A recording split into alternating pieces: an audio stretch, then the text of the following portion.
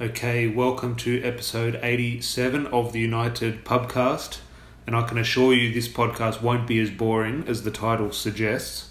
Obviously, we are going to have a look back at the Louis van Gaal era, making sure you're wide awake, Larry, ready for this exciting podcast? Mate, yeah, I am, and hello to everyone listening. Mate, I actually... Forget the football. Louis van Gaal, the man himself, anything but boring. What a character. Well, I think when we get into sort of the highs and lows of his time at United, I think a lot of the highs do come from sort of his touchline antics and the press conferences. You're not wrong, and I'm keen to rip into it. No, definitely. Now, before we get started, we'll look at, before his time at United, I should say, we'll look at when obviously David Moyes was sacked. Ryan Giggs obviously came in as the interim manager, but we sort of knew Ryan Giggs wasn't going to be the man, and sort of rumours did start to eventuate that Louis van Gaal was the club's sort of number one target, but the hurdle was that he was on the verge of taking Netherlands to the World Cup, and we remember all the sort of media following him at the Netherlands training camp, etc., trying to get a hint, and Louis van Gaal was his usual self, sort of dropping one or two hints but not really answering the question. And just re-jog my memory, we did announce him before the World Cup, didn't we? I think it was during the World Cup. But, we knew during the World Cup. I can't recall, to be honest. Yeah, we should have done our research, but I just remember there was that excitement. Sort of everyone, all United fans, sort of took Netherlands as their second team. Sort of really looking at how they went, sort of that RVP link up, or what we hoped would be a sort of really fruitful relationship at United. We'll get into their time together at the club. But I remember when the Tim Krul penalty shootout, the United fans loved that in terms of he's this tactical genius, Louis van Gaal, in terms of the way he went about that business. And there was so much excitement that World Cup. Netherlands was really the story for Man United. Yeah, I'll never forget the goal Van Persie scored at that World Cup. It was literally soaring through the air. A Flying Dutchman, if you've ever seen one. And who assisted that goal? Do you remember? It was Memphis, wasn't it? Daley Blind. Oh, jeez. He was left back for Netherlands at the time. And it was a long sort of left-footed whipped cross, or not even a whipped cross, like a floated cross from halfway. But yeah, that was like what a player. That goal from Van Persie. That was a sort of real iconic image, especially at a World Cup when you do something like that. Fantastic moment. But the actual announcement of Van Gaal, I think the not controversial issue for me, but what did you make of him being the first non-British manager? Obviously, David Moyes came in after Ferguson, but before that, obviously, all Scottish and English as well. Just your thoughts on, did you want to continue as the so-called tradition of British managers, or did you really not have an issue with it? No, I thought nothing of it, to be honest. I mean, you only had to look at the top coaches in European football then and even now. They're all coming from all over Europe. We've passed the era of the reason that you had English and Scottish managers is because the Scottish and English leagues at the time were almost the best. Scottish football was right up there in terms of the pinnacle of Europe, which they've obviously declined. And that's why we were poaching the top managers from Scotland. Obviously, European football has grown on such a scale with England, and that's why you've seen the emergence of Jose Mourinho, Pep Guardiola, Carlo Ancelotti before them, and so forth. Yeah, no, I have to say I didn't have an issue with Van Gaal coming in or a non-British manager, but there was a part of me at the time where, maybe more so under David Moyes, I was making sure whoever followed Fergie was sort of British, but there was still a part of me which would have liked to have kept the tradition. I think Ryan Giggs was potentially linked. Well, potentially, obviously, when he was interim, but we kind of knew early on. I think even Brendan Rodgers' name was thrown about, etc. at the time. And obviously, Louis van Gaal on paper was the right decision to make. But I have to admit, and again, nothing against non-British managers. Obviously, we've made quite a thing of it in recent years. But it is something at the time, I remember not hating it, but something I would have liked to have stuck with. But just on moving on to sort of the expectations, obviously we followed Netherlands very closely throughout the World Cup, but comparing to David Moyes, obviously David Moyes came in after Ferguson, and everyone sort of question was, well, what's he won? You obviously couldn't say that with Louis van Gaal. He'd obviously done it all in the game, and it was on paper what United needed. United needed a winner to come in Did you expect to win straight away, or did you still see sort of the problems stemming from Woodward and the Glazers? I was more optimistic, I'd say, but definitely hopeful of a top 4 finish. I think after you finish 7th, I just thought it was unrealistic to say, okay, ready to challenge for titles again. Anyone with common sense saw that, yes, it wasn't a side that should have finished 7th, but you look at the players who left, there was a lot of experience leaving, and that meant, you have the massive rebuild, not just the playing field, but in terms of leadership, and you lose people who were, quote unquote, part of the furniture. So that was always going to be a tough gig. Well, speaking of a tough gig, we'll look at his transfer business when he first came into the club, and first of all, we'll look at the actual outs. And this is where you almost have to think, which we've discussed in recent podcasts in terms of the side Ferguson left David Moyes and what David Moyes had to deal with, etc. But you look at what Van Gaal, or sort of what left when he arrived, was Ryan Giggs obviously retired, Nani left on loan, Wilfred Zaha left on loan, Jesse Lingard was on loan at Derby, Nick Powell went on loan, Anderson left, Rio Ferdinand left, Nemanja Vidic left, Darren Fletcher left.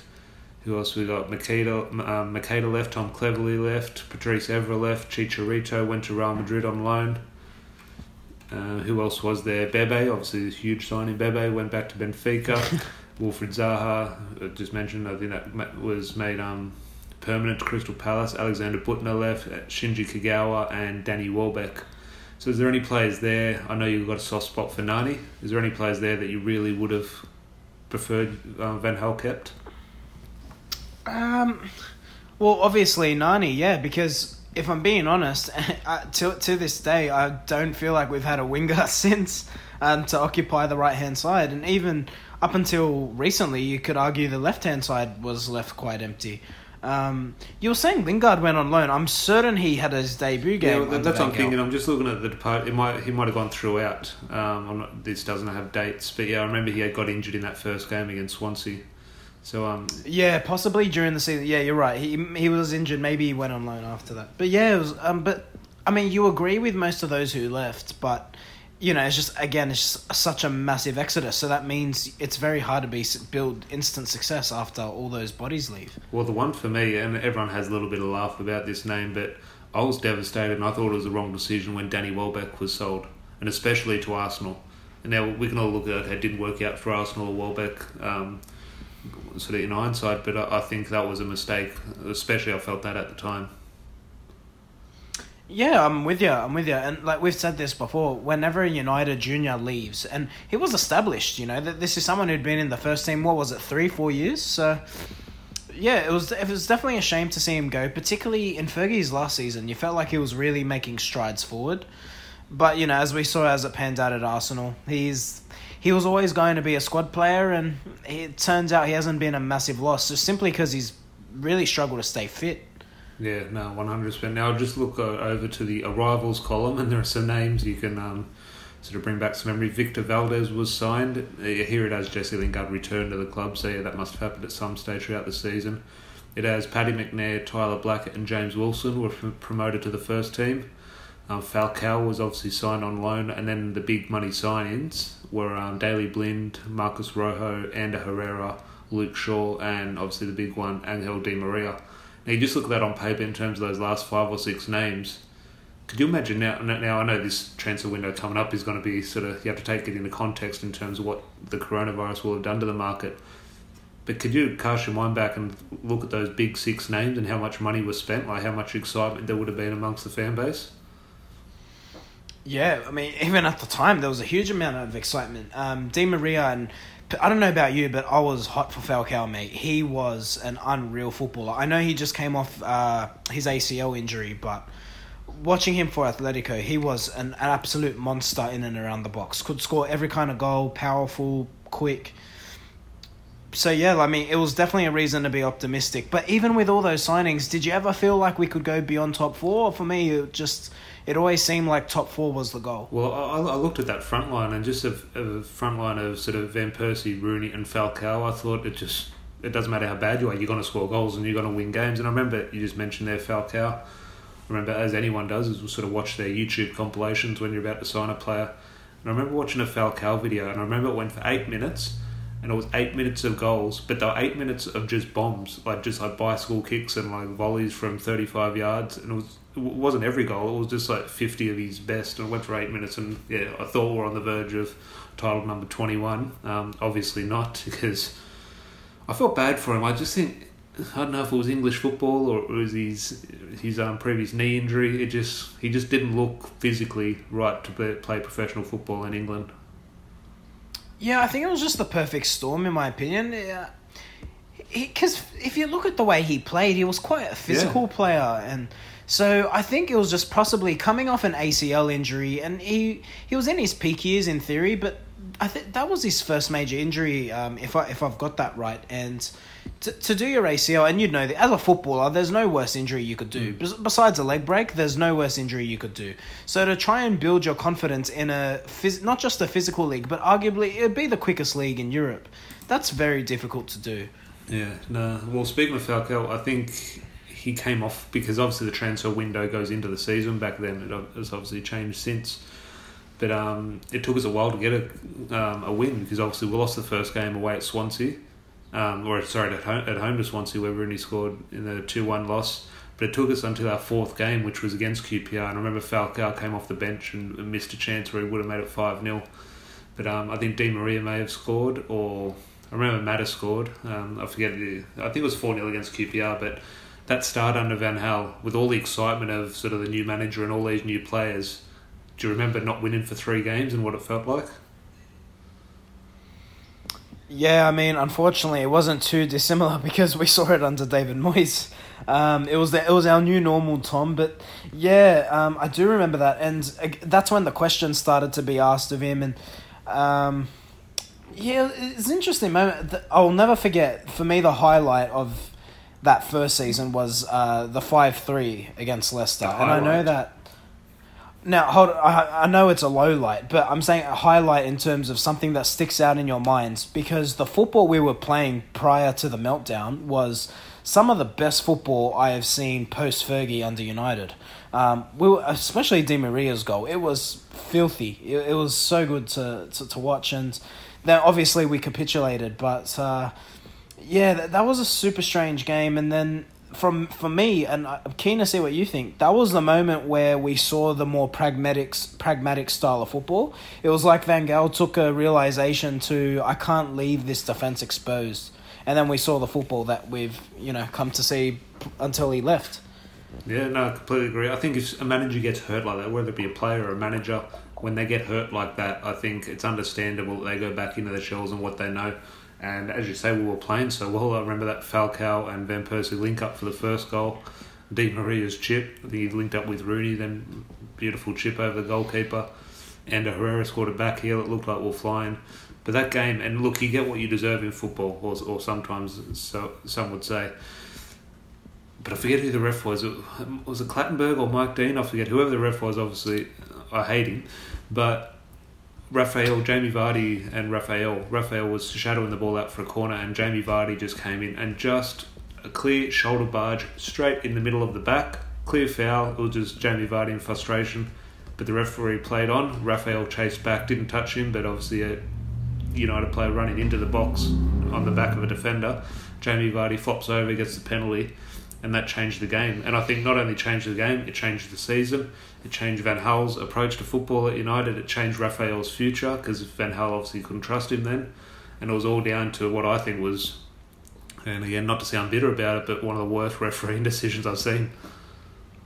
It was bad, yeah. And look, I know all football fans cry wolf, but that penalty call was honestly one of the worst penalty calls I've seen in recent times. No doubt about it. It was appalling. Look, and United, only have themselves to blame for, as you say, capitulating. But yeah, that is one I always feel bad for Raphael there, because I think that while at the start of the season, I think that sort of did mark the end of his United time, really, in Van Gaal's eyes.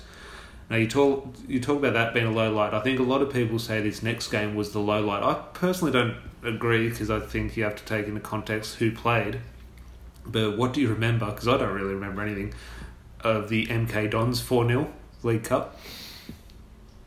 I think the most memorable thing is Dele Alli, if I'm being honest. Oh yeah, that was where played, didn't he? Yeah, and that's where all the hype started around him.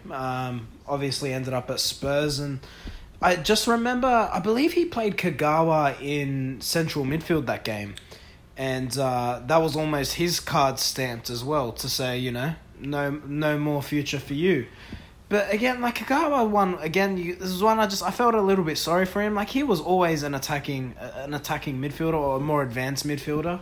So I just thought it was really harsh to try and tell a player to play a position he's never played at a professional level. And as soon as he didn't succeed, it was just, close the curtain on him. So, yeah, it was a strange one, but that's probably the most memorable. Two midfielders for different reasons. Yeah, looking back, I can't really remember anything about that. I think maybe Andreas Pereira played. It might have been his debut as well. I forget, but I remember it being such a makeshift side. Obviously, you lose to a team like that, 4-0 is going to make headlines, but it was a team of kids, and the kids, you go on to look what they've achieved in the game, you'd say it probably wasn't the best bunch of kids as well. But one of the highs, or it was a bit of sort of towards the end of the season, or second part of the season at least, it was sort of a 3-game run, and I forget which order these games came in, but we played Spurs at home, we beat them 3-0. We had a Liverpool away, which was obviously the one-matted double, and City at home, where we beat them 4-2. And it was that part of the season we'd already been knocked out of Europe, but no, we hadn't been knocked. We obviously weren't in Europe that season, but we were coming into that part of the season challenging for the top 4, and it just looked like things were clicking because there were 3 big teams and not just 3 good results, but there were 3 clearly dominant performances. Yeah, and that's where Van Gaal got the reputation for, much like Solskjaer now, which is strange. Of course, it's not identical situations, but Van Gaal was really good against the top teams. And that's where that reputation really started to stem from. Obviously, we went to Liverpool earlier in the season, the famous Onefield. But yeah, the results, particularly against City, that game really does stick out in my mind. I'll never forget Ashley Young crossing for a Fellaini goal in a Manchester City derby, because it just said everything that was wrong. But it was almost like everything that, it started to finally click again. Since the start of the season, that was the most attacking football we had seen. Well, they had a bit of a link-up, Ashley Young and Fellaini. Not only, they've obviously had it since in terms of the last couple of seasons, but I remember that season, I think there was a big goal away at Crystal Palace. I remember Fellaini scored a late winner, and I'm positive that was an Ashley Young cross. And whether that was something that Van Gaal obviously did trust, because I think Fellaini, because he obviously had that, I wouldn't say horror season under David Moyes, but Van Gaal sort of turn to him quite a fair bit. And there was I remember that famous game out at West Brom. I forget he fell 2-0 down, or I think it ended in a 2-2 draw. I forget the order of the scoring. But there was that sort of real controversy. Fellaini was on the bench, and Van Gaal turned around, and there was these memes going around, go on and score me the winner, or sort of cancel your contract, etc. But I remember West Brom at the time, their Twitter account said, Man United are about to make a sub. Oh, it's okay though, it's only Fellaini coming on. And that was a real, there's banter is banter, however, that's very disrespectful in terms of his professional footballer in the middle of a game. It got a lot of backlash, and obviously Fellaini went on and scored his first goal for the club, and it was actually one of his sort of best goals for United. It was a cracking goal. Yeah, Fellaini, we've said this numerous times on this podcast now. Fellaini scored big goals, and up until Solskjaer, every single manager we had that he felt that he was under, they all loved him, they all relied on him, and they all trusted him. So, again, us as football fans might not necessarily agree with everything that managers do, but for whatever reason, a lot of managers trusted Fellaini, so you have to say he was obviously the ultimate professional.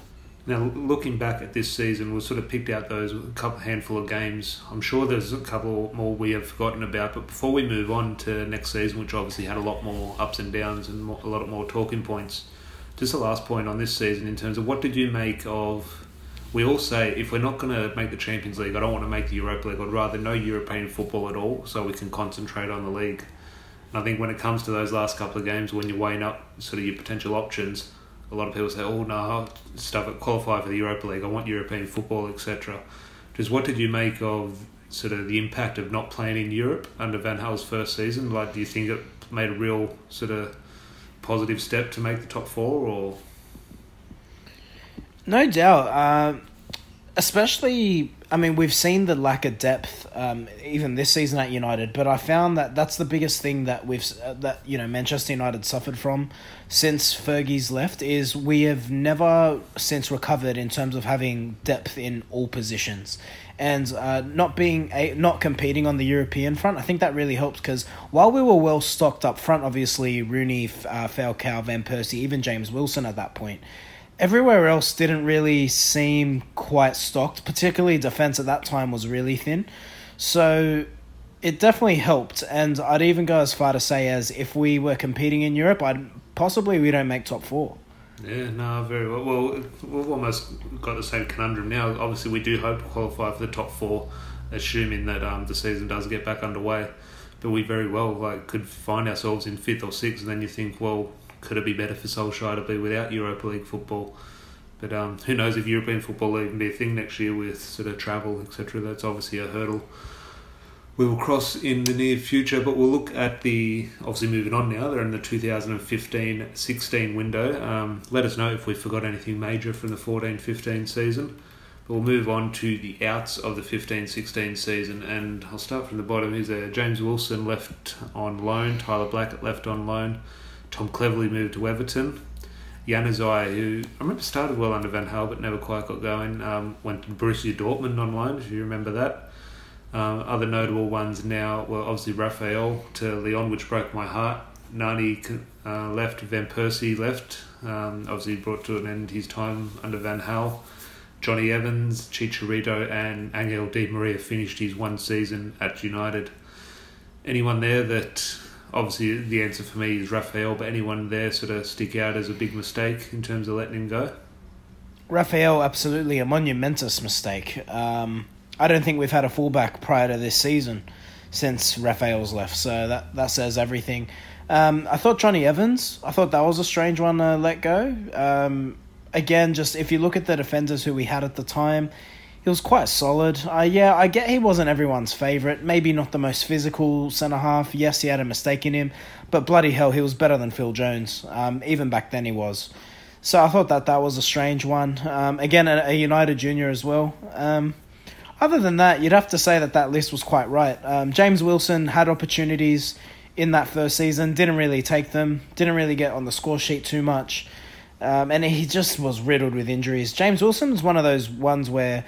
I don't want to digress too much, Tom, so please interrupt me if I waffle. But Wilson's the one that you held high hopes for if he followed youth football. So it was disappointing, but probably the right decision in the end. Well, I think the one that sort of baffled and sort of angered a lot of people was Chicharito.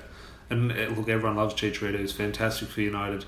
But I remember the way we played under Van Gaal, I thought Chicharito's probably the worst player for a Van Gaal system. And this is the weirdest comparison in terms of the way you look at a player, because Chicharito is a little white guy, and I want to compare him to Lukaku, who is a big black guy. But I think they're so similar in the way they play. They look completely different in terms of the visual when you watch it, but I think in terms of what they bring to a team is exactly the same. They have to be in the box, and chances have to be created for them. And Chicharito, his build-up play was, look, to be kind, was simply awful. I agree 100%. Chicharito and Lukaku are twins in... If you forget the visual of the bodies, the way they play is honestly identical. So, no, that's a great comparison. Yeah, but it's sort of still, while I agree with letting Chicharito go, it still was sad because he was a player that obviously everyone loved at United. But we'll go into the arrivals. And who we got here, we've got...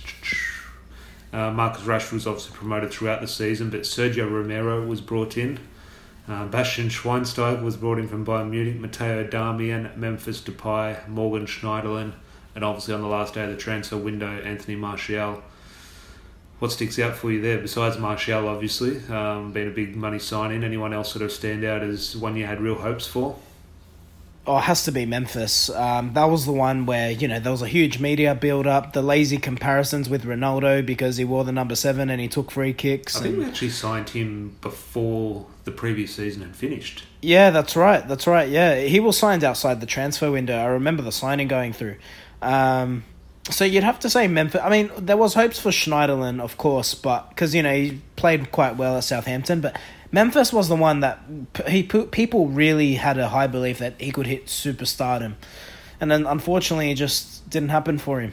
Well, I remember the one for me, and it has to be Schweinsteiger. And deep down, you knew it was the wrong sign, or maybe not the wrong sign at the wrong time, but it was just Schweinsteiger 5 years too late. I think he still could have contributed well, which I think he did. I don't think he was bad as many people made out, but it was one where even though deep down you knew it wasn't going to be what it could have been, you still had that hope that, and there was so much excitement around him. Like, he had a song after a couple of games, etc. The fans loved him. I remember Ryan Giggs spoke once in an interview saying he'd never seen a player come to United and take to United so quickly, and what by that he meant in terms of sort of all his duties, in terms of his professionalism and his media duties, etc., but also the way he sort of approached young players, talked to young players, set an example around the training ground in terms of what Ryan Giggs would see as a leader at Man United. He often says Schweinsteiger was just absolutely brilliant around the club in that regard.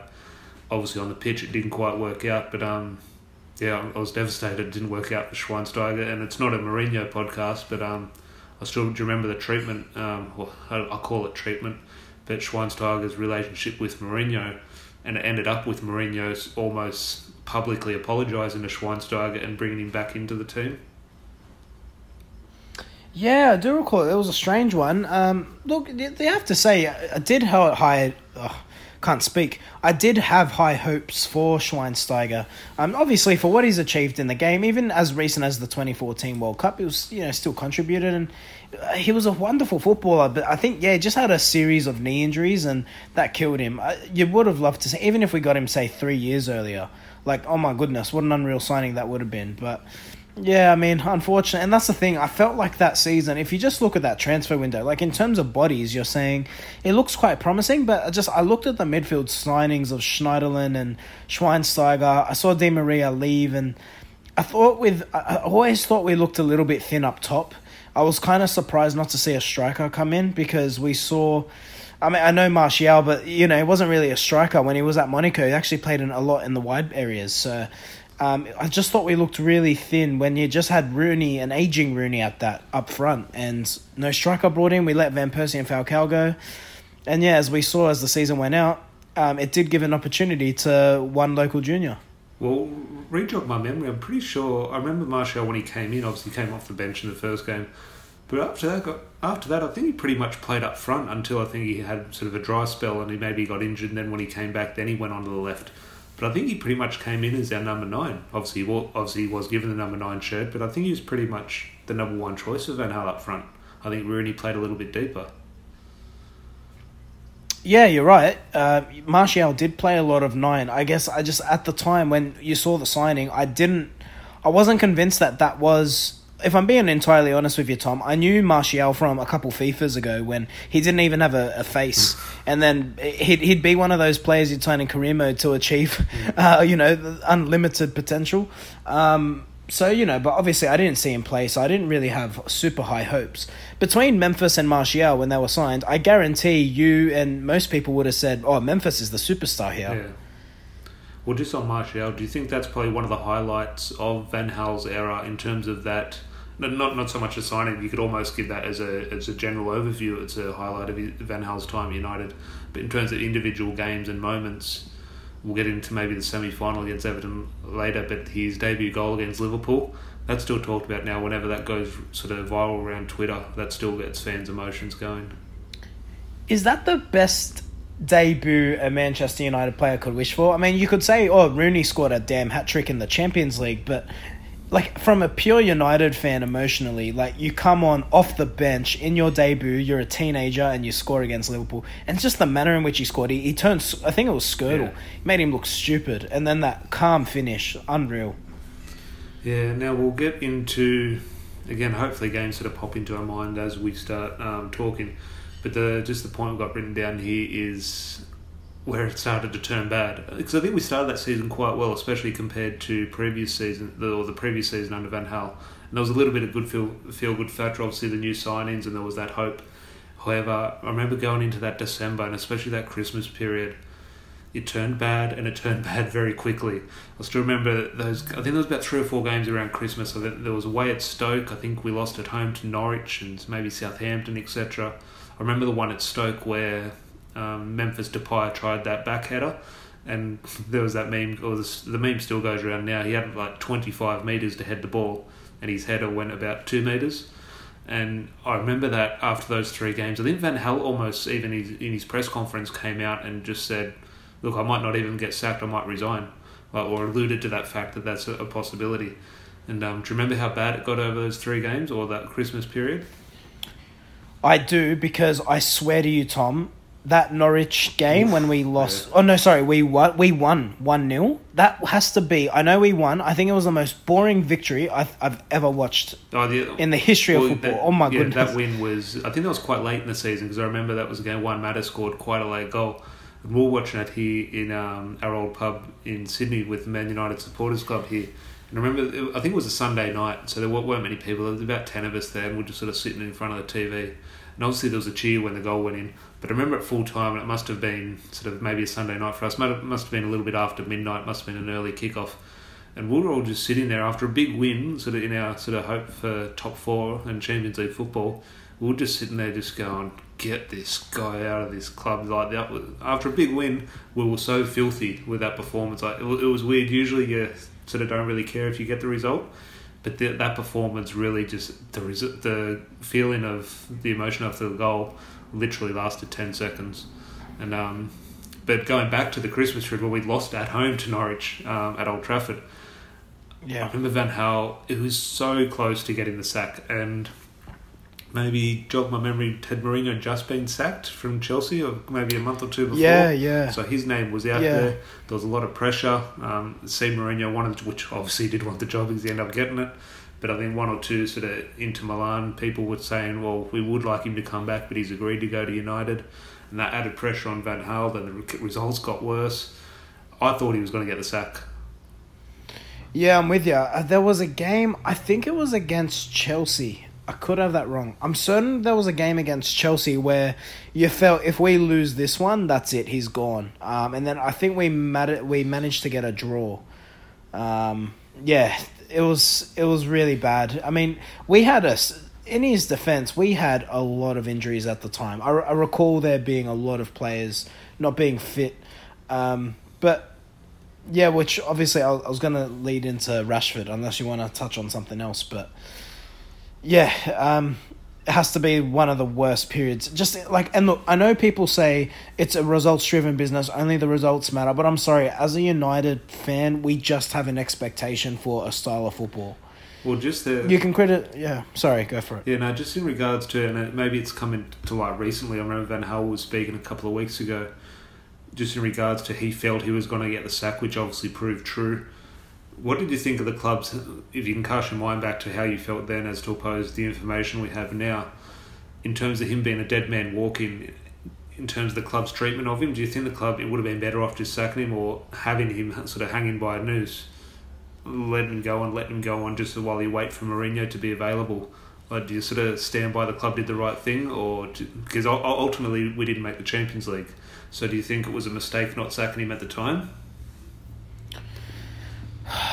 It's a hard one. I look at, with Van Gaal, I kind of look at it in hindsight, and I always wonder what could have been, because if you look at that period in isolation, you say he should have gone, but then you just saw what we achieved in terms of the FA Cup, and then you just think maybe he was building on something.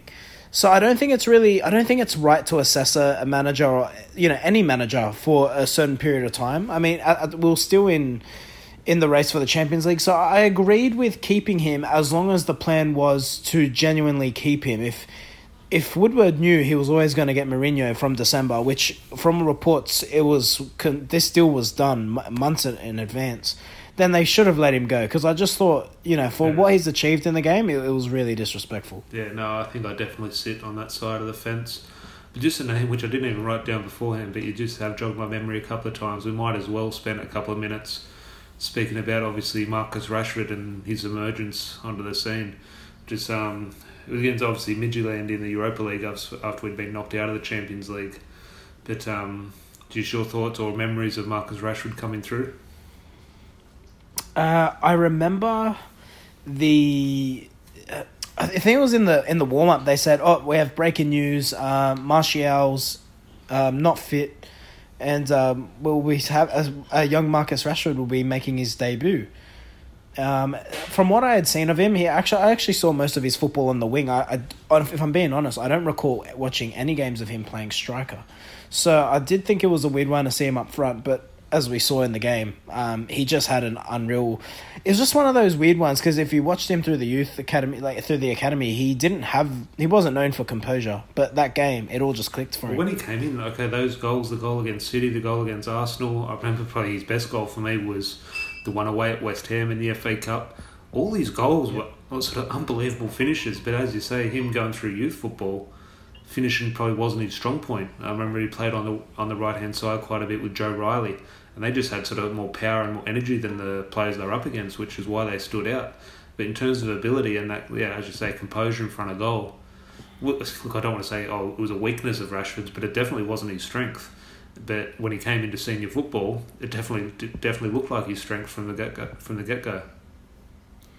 Yeah, and this, in football, scoring goals gives you confidence, and luck plays a major part in whether a young player who might even have more talent might not get the opportunity. Rashford took his, and as we've seen, he's still in the team today. He's worked hard on his game, and he is where he is today. But yeah, he had a dream debut, and he proved it. I think did he finish with 8 or 9 goals that season? He got up there. Yeah, he definitely. I don't think he hit double figures, but I think he was very consistent. He had sort of those last 10 games of the season, he was always popping them in. But just, which I forgot to mention earlier, but just as I mentioned, we're in the Europa League. It re-jogged my memory about the obviously Champions League campaign that season, and the standout memory for me is away at Wolfsburg on the final day of the group stage.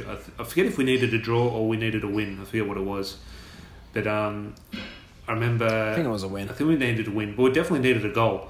And we're chasing the game, and Juan Mata was on the field. I forget if he was having a good game or a bad game. It didn't matter. Pardon the pun. But he obviously brought Nick Powell on. He subbed Mata and brought Nick Powell on when we needed a goal. And I remember that time, it must have been, what's the end of the group stage in Champions League, it must be the start of December before that bad run, before the Christmas period. I thought, I can't believe that decision. I don't care if Messi is in bad form and you're on the bench, I'm not putting you on for Messi, I'm going to keep Messi on there and hope something happens. I just thought bringing Nick Powell on when your sort of Champions League hopes are on the line to take a World Cup winner off in one matter and bring on Nick Powell, who took sort of... he was a woeful player for United. That was one of the worst decisions I've seen, and I remember I didn't turn on Van Gaal, but he made it very difficult for me. Yeah, I mean, look, I do agree with you. It's a hard one, right? Because when you're trying to change the game, I can understand the logic behind wanting to take someone like Juan Mata off. He wasn't creating a lot in that game. So, I get it, because at the end of the day, if you give a kid an opportunity, maybe he takes it. If Nick Powell sets up a goal or puts the ball in the back of the net, we're not having this conversation right now. You know what I mean? So it's easy to say it in hindsight, but I got to say at the time it did seem a strange decision.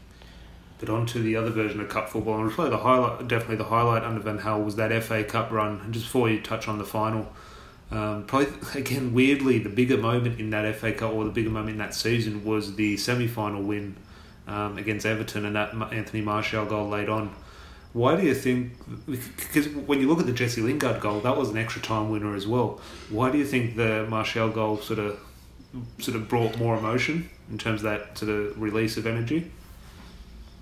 Yeah, it's a weird one. And I agree with you 100%, by the way. I think that was a bigger emotional relief and celebration than the final. I think that has to be because of the season we had endured. And, it was probably correct me if I'm wrong. Do you remember the last time we scored a late winner in a game? And the fact that it was a semi-final, I just think it was almost nostalgia for us. So that's why there was just that huge relief of emotion. But even the fans, the players were reveling in it. I remember they just all ran over, and there's a famous shot of you can see Chris Smalling with his eyes closed. And it was brilliant. We'll move on to the final, which I still think is an underrated final in terms of people don't give it the credit that it was due, winning the FA Cup. But just your memories of that FA Cup. Obviously, Chris Smalling, just mentioned, obviously got sent off.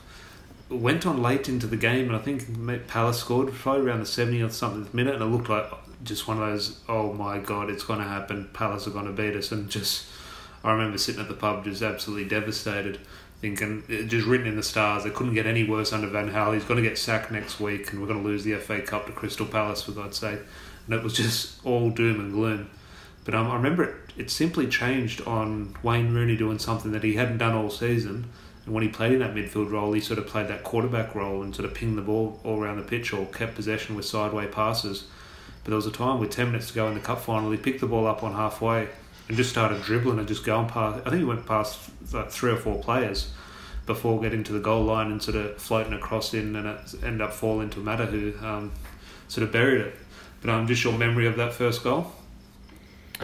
Yeah, the Rooney goal, you stole the words out of my mouth. It was Rooney decided to be the 20-year-old again. My criticism of Rooney, and which is crazy to say, he's my favourite player in my lifetime at United, but my criticism of him was that there came a period in his career where he stopped dribbling past people. Like, even the seasons where he was scoring like ridiculous amount of goals, he just stopped dribbling people. More about putting himself in good positions, but yeah, that was really good. I thought the goal was brilliant, and then obviously the Lingard finish, unreal. It was a volley, wasn't it? Yeah, well, I think that's a very underrated goal. I think it deserves a lot more credit. One, for the actual technique of the goal, in terms of it was a fantastic finish. It came at him quite quickly. He's hit it sweetly right into the top corner. But also the context. It being in extra time, the second half of extra time in an FA Cup final away at Wembley in front of the United fans. I think it doesn't go down as it, but it really should go down as sort of one of the club's greatest moments. Yeah, no doubt. It was a dramatic finish and a wonderful finish by Lingard, who at the time, I know people like to joke about his age, but he was a young player at that time. He was 22, 23. Well, a young youth product coming through and scoring the winner at Wembley in an FA Cup final. I say it again, it really should be remembered more fondly than it is.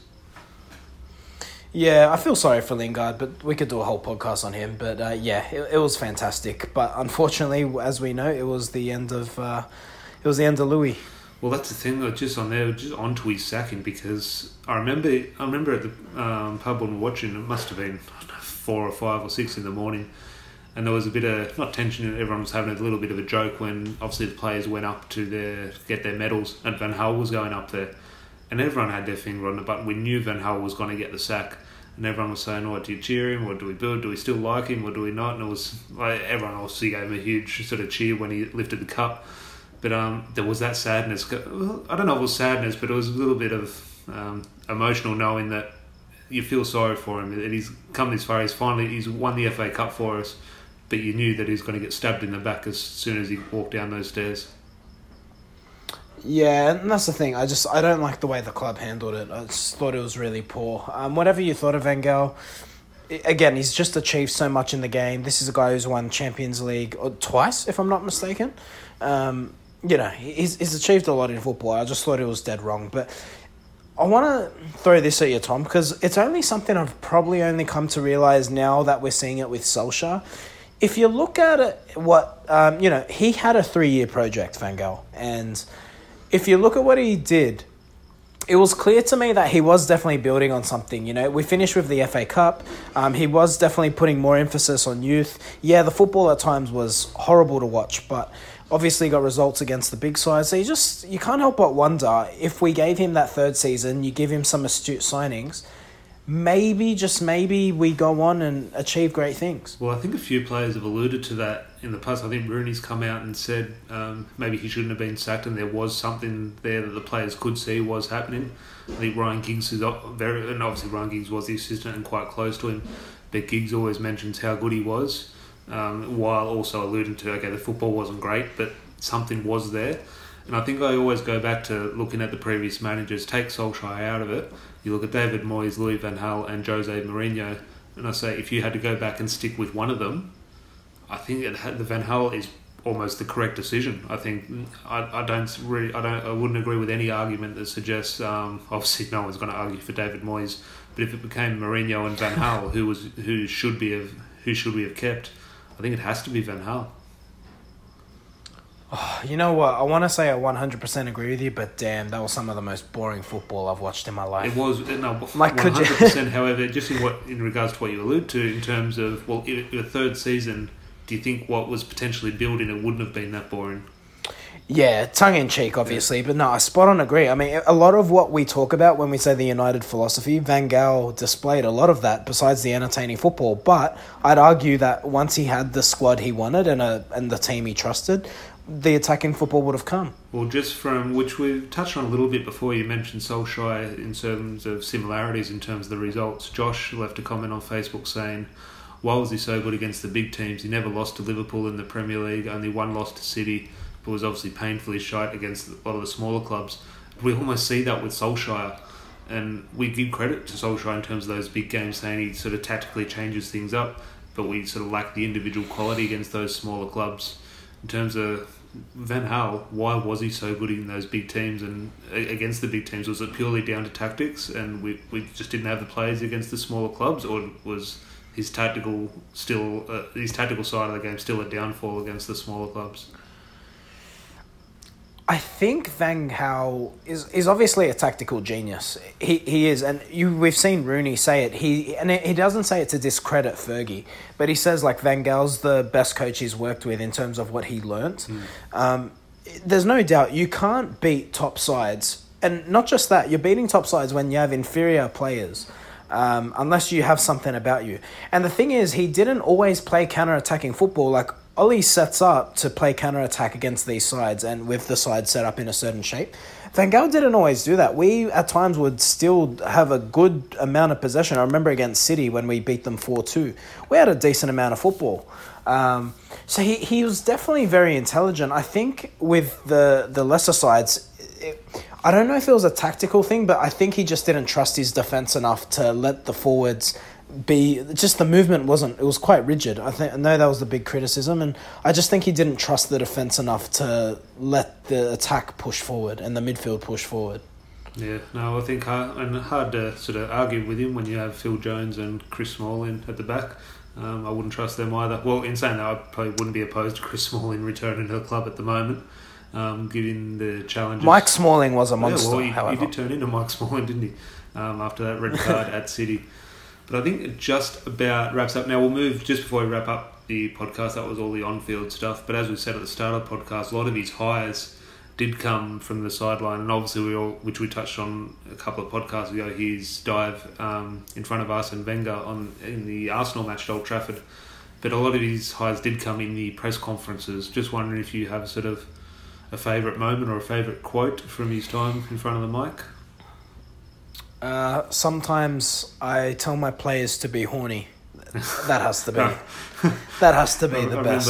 Honestly, when Matter was next to him in that press conference, and the camera just sort of panned to Matter, and he's like trying not to laugh, he was trying not to smile, but also trying to smile to please Van Gaal, and like it was a really weird sort of set of scenario. But I remember the one where I think he might have been on the verge of being the sack around that. It must have been because of the mince pie.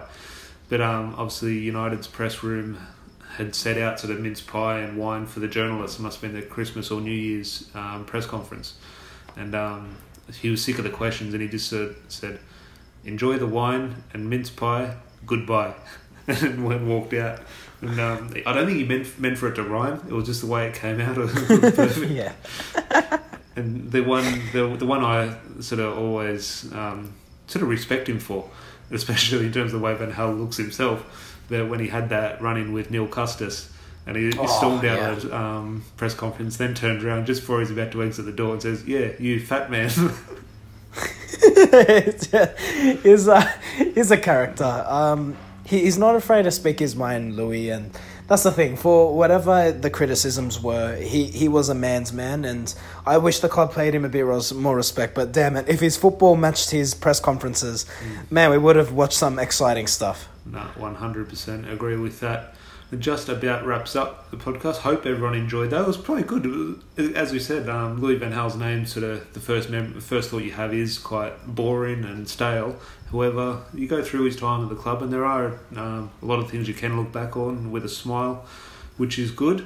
I'm sure we'll be doing this one in a few weeks regarding Jose Mourinho's time at United, which will be interesting because it's a lot fresher in the memory. But that will be interesting to do. But have enjoyed these. I think that was more enjoyable than the David Moyes one.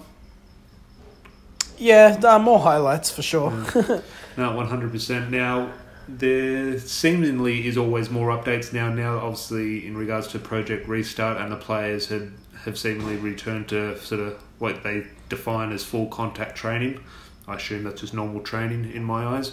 So hopefully the next podcast next week is discussing a little bit about that. I think by the time our next podcast comes out, Ighalo's contract might be up. Is that right?